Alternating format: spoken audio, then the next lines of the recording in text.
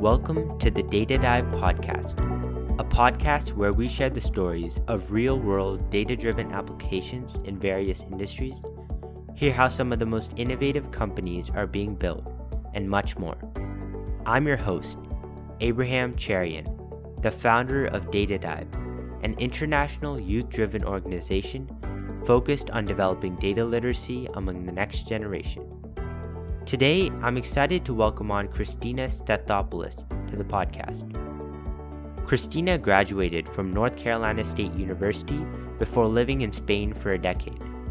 She started her data science career at the SAS Institute before heading to Nielsen and has spent the last 4 years working at Google, where she is the analytical lead for Waze.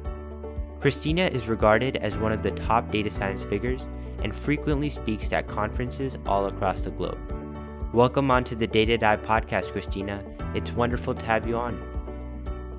Thank you so much for having me, Abraham. I know we've been planning this out for a little while, so I'm really excited to be here with you today. So tell me a little bit about your background, your early interest in mathematics, and what led you to pursue a data science career. Yeah, I'll tell you that I actually grew up loving mathematics and statistics. It was my favorite subject when I was a kid. And then I went on to, as you mentioned, I studied a bachelor's at North Carolina State. And I was studying an interdisciplinary field with a focus on statistics. But within a month from graduating, I ended up moving abroad to Madrid, Spain, which is where I completely developed my analytics career. So I developed it abroad, and on top of that, in a second language. And my background, my studies in statistics eventually led me to pursue a master's in business analytics and big data. And then, like you mentioned, I went on to work at SAS, Nielsen, and finally Google. So at Google, I've been here for about 4.5 years in different data specialist roles, and most recently moved to Waze, which actually brought me back to my home country, the US, and now I'm based in New York City. But I would say that my overall journey has been quite untraditional in a sense, but my journey into data science, it made sense just because of my background in statistics and then my love for numbers and data. What are some valuable skills you gained when you were in college? And when you look back, is there any advice you'd give yourself when you were an undergraduate student? Very good question. And I would say some valuable skills that I picked up in college. First of all, it was how to hustle, I would say. So I was either working part-time or full-time during my entire bachelor's, mostly as like a bartender. So it was class during the day and then bartending at nights and weekends. And most people might say this was just like a fun college job, which it absolutely was, but it also taught me some things. So it taught me extreme time management because I was managing a full time bachelor's and then working. And it was this odd mix of skills, honestly, because I was getting, this communication and sales skills in this side job that I had while pursuing my education and all at the same time. I wouldn't say I have any regrets. So I wouldn't go back and change anything, but if I were to recommend someone else following in my footsteps or pursuing a degree like you are, I would say I would recommend that you get involved as much as you can in your university. So at your college.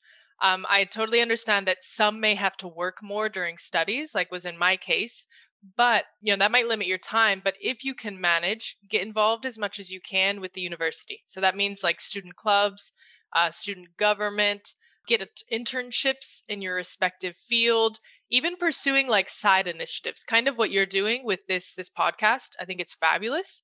And I think it's going to really pay off down the line. So whatever it is, but find these ways to get involved with your college or get involved with your studies outside of just your typical classes because it ends up paying off down the line. And I learned this pretty well because that's what I did during my master's. So I didn't do it so much during my bachelor's, but during my master's, I was very involved at IE Business School, doing like a class ambassador. I was running the social media for our program as a part of a scholarship, and then I was also acting as a club coordinator. So doing a lot of things and being involved just outside of the typical schoolwork. Yes, I'm sure being involved in so many different activities really gave you a unique perspective, and I'm sure that's helping you in your work now too. Yeah, absolutely. And I didn't even know the part of like networking. So it also gives you this chance to network with, of course, your classmates, but many times as well, you might get to network with people out in the field. Because I remember when I was a club coordinator and we would put together events, we would invite professionals at IBM or Google, wherever it may be, to come and talk to the class. And as a club coordinator, I would get to network and talk with them a lot. So it helped me too, just building a network, a community to be a part of. You lived abroad in Spain for a decade. So, what were some unique things you picked up there that have helped you as a data scientist? We've mentioned it where I had this quite untraditional path, I would say, leaving the US and working in Spain for data science. And this experience, what it gave for me, I think, was I learned very effective communication. So I was challenged to work fully in Spanish, and this was a second language that I picked up only once I moved to Spain. I knew zero Spanish before I moved, so I learned from scratch, and it just really it opened my mind first of all to many different things and a new language and a new culture. But it also helped me be a better communicator because now I had to learn how to communicate effectively, not just in English, which is a challenge in itself, but in a foreign language with people who speak that language natively.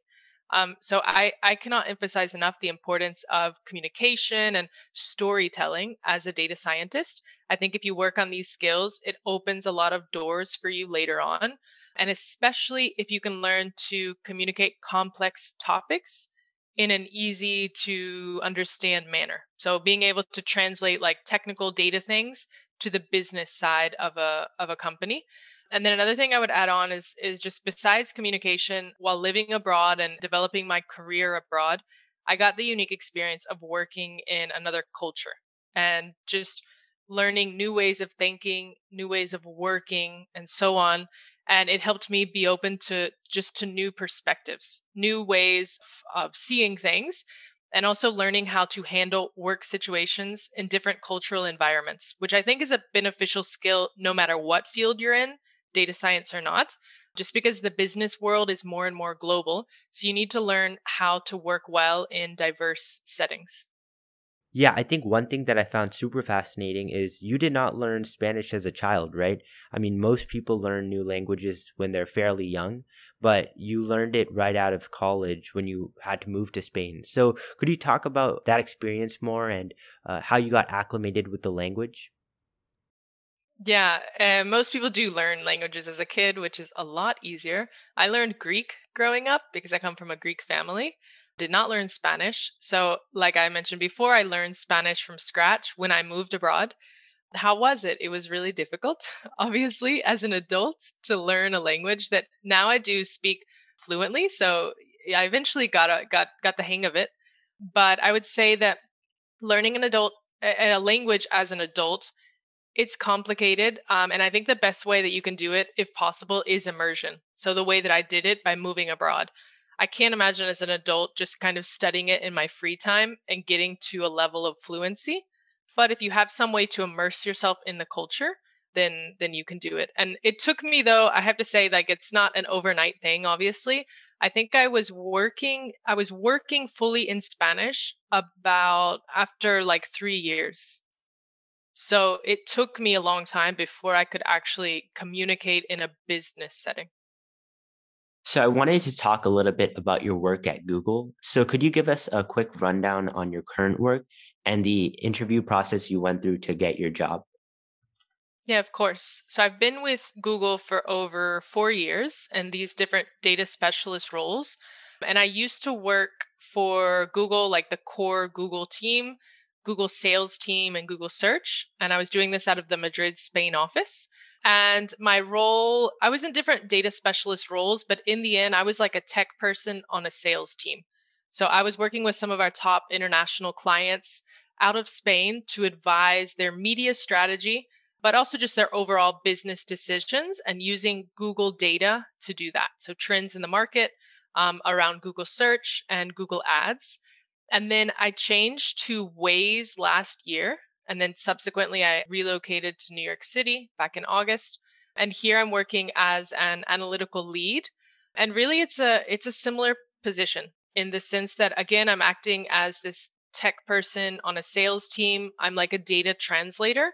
So I'm using data, in this case, mostly navigation data and mobility, to advise our sales teams and direct our advertising clients around Waze ads. And again, just direct their business strategy as well as a partner with us. And then you asked about the interview process. So mine was quite a while ago. That was 4 years ago, but I remember how challenging it was, first of all. That should be no surprise to anyone. And I think it's important to highlight that I did not get into Google on the first try, nor the second, nor the third. So I went through 3 full interview processes and I got turned down on the first 2. And then on the third one, I was chosen for a project based role. So it's like a temporary role. And then I went through 2 additional interview processes, full interview processes, before I landed a full time role. So in total, I went through 5 interview processes before I landed that full time job at Google. And of course, these are long. These are long and challenging processes. So it can take a bit out of you.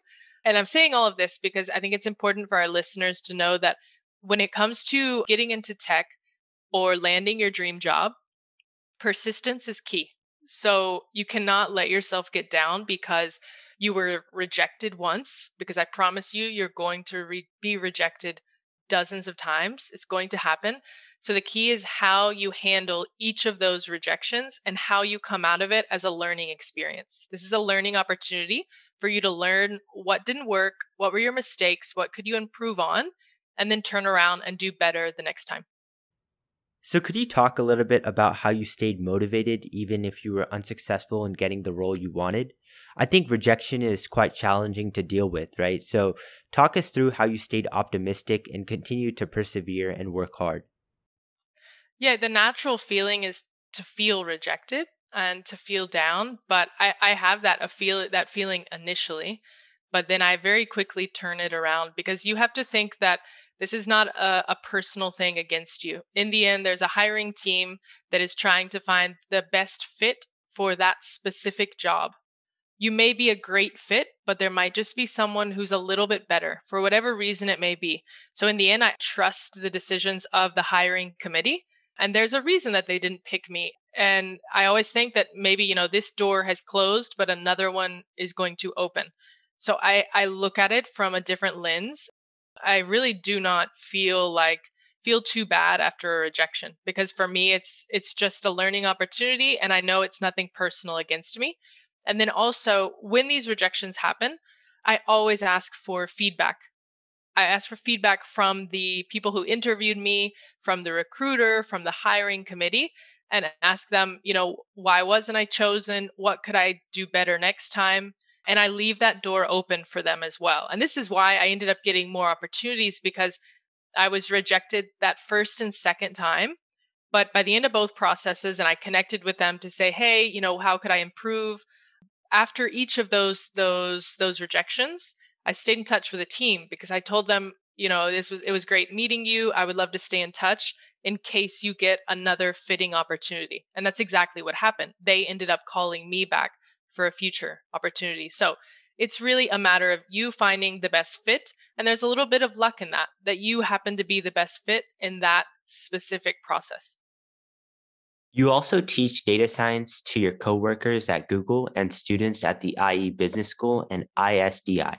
So how has that experience been and what has been the most enriching part about it? Yeah, I love teaching actually. It's like a passion project that turned into a side job. So for Google, I do it as a 20% project, teaching coworkers about data science. And then I have a side job teaching quite a lot in higher education institutions.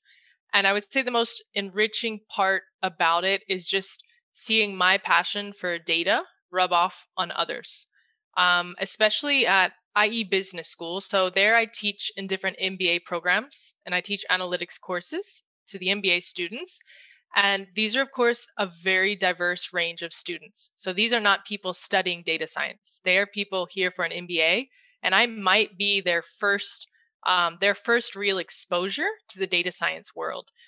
So some of them come in with zero knowledge of analytics and data science, and many times they actually come in quite scared of it. Like they don't like numbers, they have never liked statistics.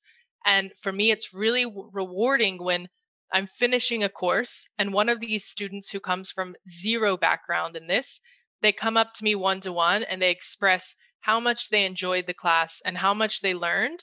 And it's like I've sparked this bit of interest in data for them because then they're like, oh, it's not, it's not as boring as I thought, or it's not as hard as I thought. So I feel like I'm having this impact on their lives and inspiring them in a way that they'll probably be able to take it to their work and their future career. Yeah, so I think the skills that you acquired from teaching has definitely transferred over to your work at Waze, right? And when you're explaining data science concepts to people who are less on the technical side.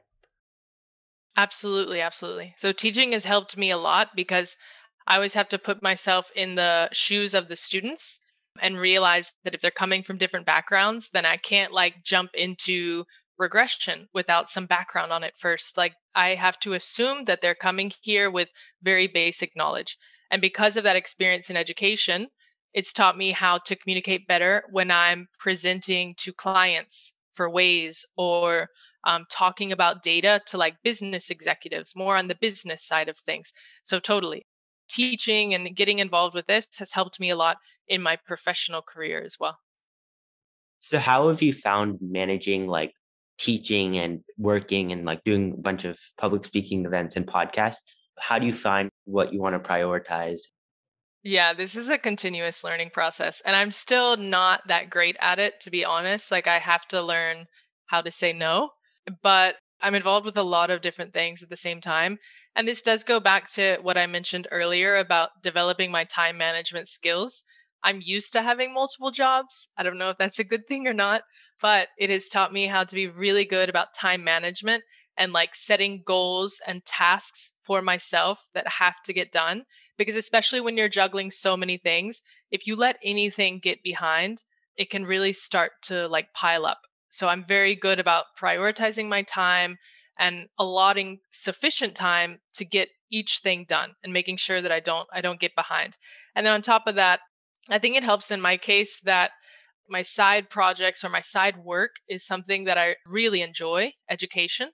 So it's not like I'm doing something that I don't like. And then even my job and my work at Waze and Google, I enjoy doing it. So it doesn't take so much out of me because it's something that I truly enjoy.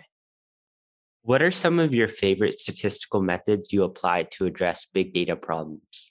I feel like we oftentimes overlook the basics as we're always talking about these buzzwords. So, big data, machine learning. But really, at the heart of all of this, and really at the heart of data science, is statistics. And we can use these statistical methods, or what many people just call data science today, but a lot of times it breaks down to statistics.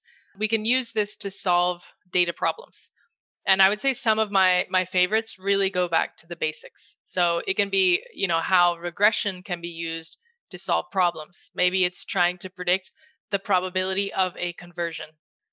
Or even like t-tests to evaluate whether there is a significant difference between two groups. So like evaluating the results of A/B tests. So I think these are not always highlighted like they should be. We're always talking about machine learning or deep learning and artificial intelligence, but a lot of, or most of what people are doing today goes back to basic statistics. Yeah, I remember when I was doing my podcast with Antonio Ivanovsky, we talked about the same thing. Like when he first got into data science, he was really interested in like predictive analytics and machine learning. And he would like try to do that when he got assigned problems, right? But there was like just a much simpler way to solve the task he had. So he realized, it's just best to do it whatever's like the simplest way, whatever he can finish the quickest, right? You don't necessarily need to do the most complicated way, even if it seems cooler. Yeah, yeah, no, exactly, exactly. And people really overlook this, but many of these problems can be solved with quite basic statistical methods. What has been the biggest adjustment working in mainly the business analytics field at Google to now working on analytics for Waze? Very good question. And the biggest adjustment for me has actually been moving from the world of search. So you can imagine Google search and Google ads and working with this data, which is like text search data, and then moving to the world of mobility in ways. It's completely different, the type of data that I'm working with. Because I was working with before, like I said, text and analyzing how people are searching and when and where. But now I'm working with like movements and mobility. I'm working with geospatial data and geoanalytics. So the distance between 2 points and how people are moving within those points. And it really involves this new way of thinking, a new way of using analytics, and even a new way of visualization. So I've become an expert on Google Data Studio for data visualization. I even teach classes in that. But I've now also been able to get my hands dirty with Carto. And Carto is a tool for geospatial visualization. So for me, it was a big difference when it comes to the data I'm using. And I love it because I've been exposed to something just completely new for me. How do you see the data science field evolving in the future, and what areas do you hope to see the most growth in? Yeah, and this probably won't come as any surprise that I'm going to avoid talking about the typical AI and ML, and I'm going to focus on the less sexy pieces of data science. So I hope and expect to see growth when it comes to data engineering. So with more, I would say with the general public and businesses, executives, they always talk a lot about data science. And there's like, they're put on a pedestal, and that's totally fine because data scientists do great work and they have big impacts on the business. But many times people don't realize that these data scientists, they need a solid data engineering team to support them, or they would not be able to achieve what they are achieving. So I hope to see data engineering put more into the spotlight. And then I expect to see more tools and technologies that are launching and growing that help data engineers with their jobs. And something like involved with data engineering is data quality. And when I was a data engineer previously at Nielsen, one of my main focuses was data quality. And it doesn't get talked about as much as it should. But in analytics, you've probably heard it before, but we often say garbage in, garbage out. So your analysis is only as good as the data that you have. So I think that's very important. I expect to see more talking about this and more evolution. And then also related to that, so we've got data quality. And then as well, I expect to see more on like data observability and data monitoring, but all really linking back to the job of a data engineer. What has been the most rewarding part about being such a prominent public speaker at various conferences and establishing yourself as one of the most influential figures in the data science realm? It's very kind of you. And I would say that my ability to public speak and even like taking interviews like this with ease, it really comes down to this emphasis that I've put on communication in the last years, and even education as well that links into that. And I think it's really paid off when it comes to public speaking. It's opened a lot of doors for me. And like I mentioned before, I do this as a side job. It's a part-time job outside of my full-time work, and many times when I'm public speaking, a lot of them I go representing IE Business School, where I teach as an adjunct professor. And honestly, the most rewarding part of it, besides, of course, getting to share my passion of data and spark people's interest in the subject, is just meeting new people and networking. So this was especially important pre-COVID. So pre-COVID, I did a lot of public speaking tours with IE Business School, and they took me to some really unique destinations. So I got to go to Jordan, to Russia, Azerbaijan, and quite a few more countries, really interesting places. And I got to interact in the culture there, a culture that was very different from my own. So it was a great excuse to visit new countries. And then it was a bonus of having the chance to interact with the locals, and I hope have an impact in the way they do business, or for younger people, what they were looking at studying later on. Could you talk about your book a week challenge that you've been doing on LinkedIn, why you started it, and how influential reading has been for your life? Of course, I love talking about books, so I'll be happy to talk about that. So, the Book a Week Challenge, this started as a personal goal that ended up growing into this community effort, this community initiative that I host over LinkedIn. And for anyone searching for it, if you just put hashtag Book a Week Challenge, you'll be able to find more about it. But I do this and I continue this effort, this initiative, because I'm trying to push others to pick up better habits like reading books, and then to foster this like continuous learning mindset. And also, I personally use it as a reason to disconnect from screens. I only read physical paperback books. And I highly recommend to any of the listeners here today to check it out. And even last year, I started promoting the book a month challenge. So, same thing, hashtag book a month challenge, because I recognize that not everyone's schedule is so forgiving for a book a week. But I do think that everyone can at least finish one book a month. And I would say that reading has been a really big part of my life. I was a huge reader growing up. When I was a kid, you would always find me with a book in my hands or with my head stuck in a book. And then I actually lost this habit in high school, college, sadly, but I reconnected with my love of reading later on as an adult. And it's just so refreshing. It's like you're constantly learning new things. In my case, I'm not only reading about data science. I absolutely read a lot around data and technology, but I read other books like novels, sci-fi, biographies, and in every book I'm learning something new.